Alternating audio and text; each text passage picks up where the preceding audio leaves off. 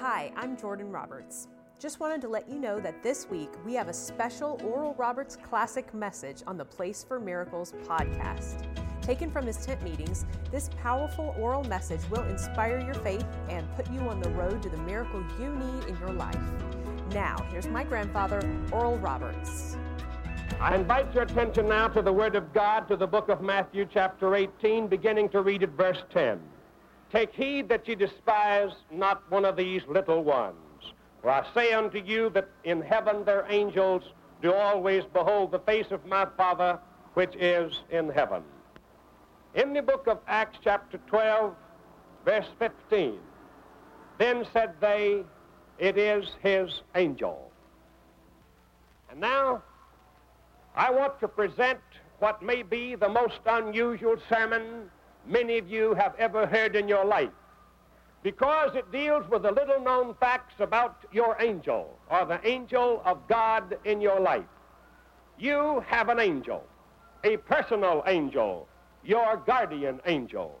This angel attended your birth.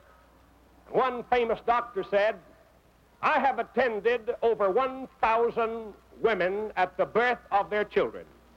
And after watching the drama of human birth on all these occasions, I have come to one conclusion, that there is at least one angel present at the birth of every child.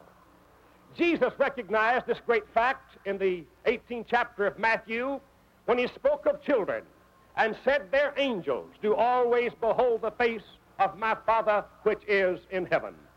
It is a wonderful thing to know that you have an angel, and that throughout your life, from the moment of your birth, this angel has been watching over every detail, has been guarding you along the narrow passageway of life, has been reaching forth his hand in those moments of crises, at times when you did not become aware of the unseen powers that seemed to snatch you from the burning.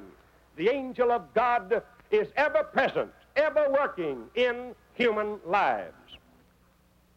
There is an affinity between angels and people, between an angel and the children of God, and an angel and sinners. You know, the angel attended your birth. The angel has watched over you all through these years. But when you came to the age of accountability and went into sin and rejected God, you thrust your angel out of your life. But he didn't go far. He just went off into the shadows where he lingers right now.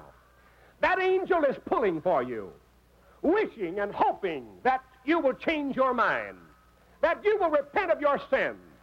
And he's standing ready and eager to rejoice the very moment you come back to God and repent of your sins. For the Bible says there is rejoicing among the presence, in the presence of the angels in heaven over one sinner that repenteth.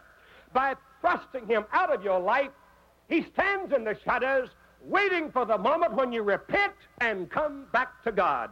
If you are a Christian, if you are serving God, then your angel is camping round about you. He's holding you in his hand lest you dash your foot against a stone. He ministers to you in 1,001 different ways. And the angel of God never leaves you fighting your battles, repelling the attack of the enemy, running the devil's blockades, delivering you from the enemy's power, and making you feel as light as a feather all over.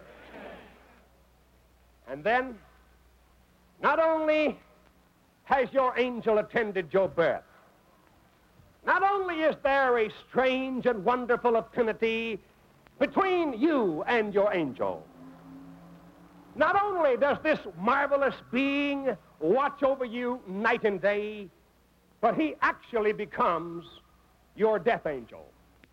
He becomes the angel of death.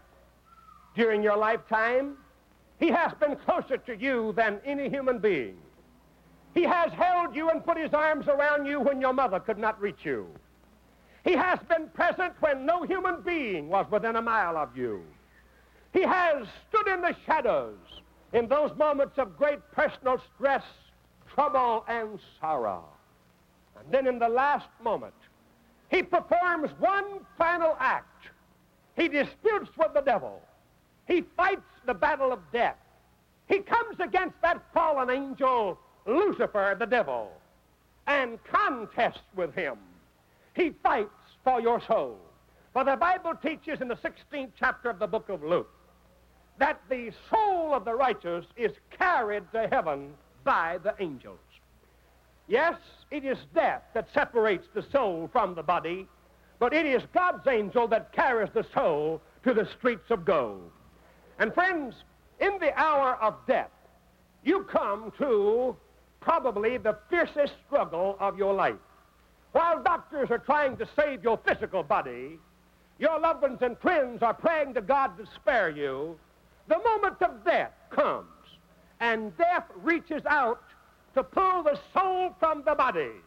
And at that time, two majestic beings step forward in a contest for that immortal spirit.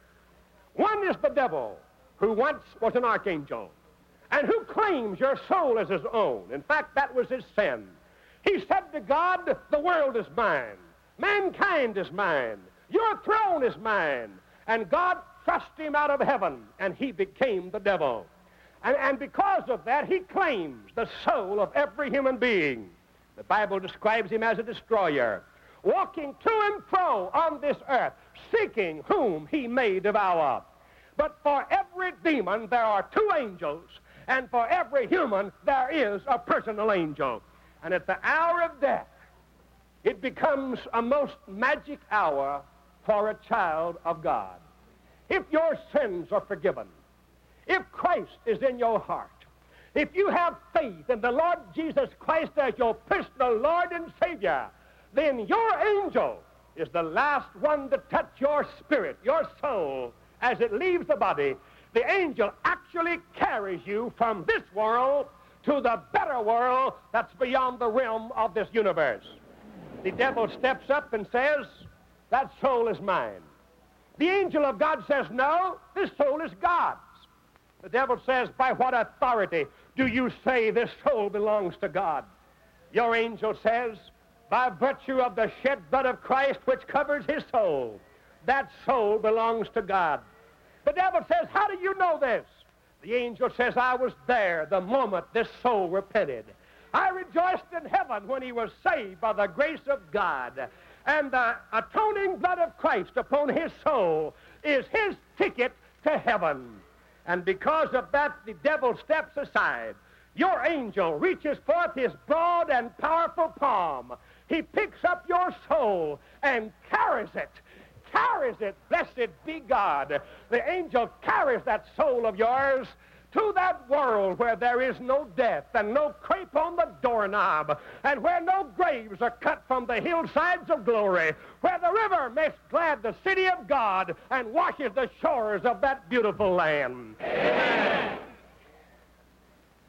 The saddest thing in the world is when your angel has to stand aside at your death hour because of your rejection of God, because you have chosen to live a sinful life, and because of your sins, you have thrust him forth into the shadows where he cannot reach you or transport your soul from this world to the better one to come. In that hour, he stands powerless because your sins have separated between you and God. And my friend, I urge you, let your angel, God's guardian angel over your life, leads you to Christ the Lord. He is the angel of life. He is the angel of death. He is your angel to spare you, to bring you to Christ, and to watch over you in this world, and to transport you to the kingdom of light when your soul leaves the body. Today, we're offering a special PDF to go along with this podcast, Important Declarations to Encourage You in Your Daily Life. It's a free download. Just click the link in the description or go to oralroberts.com/bookstore to download it.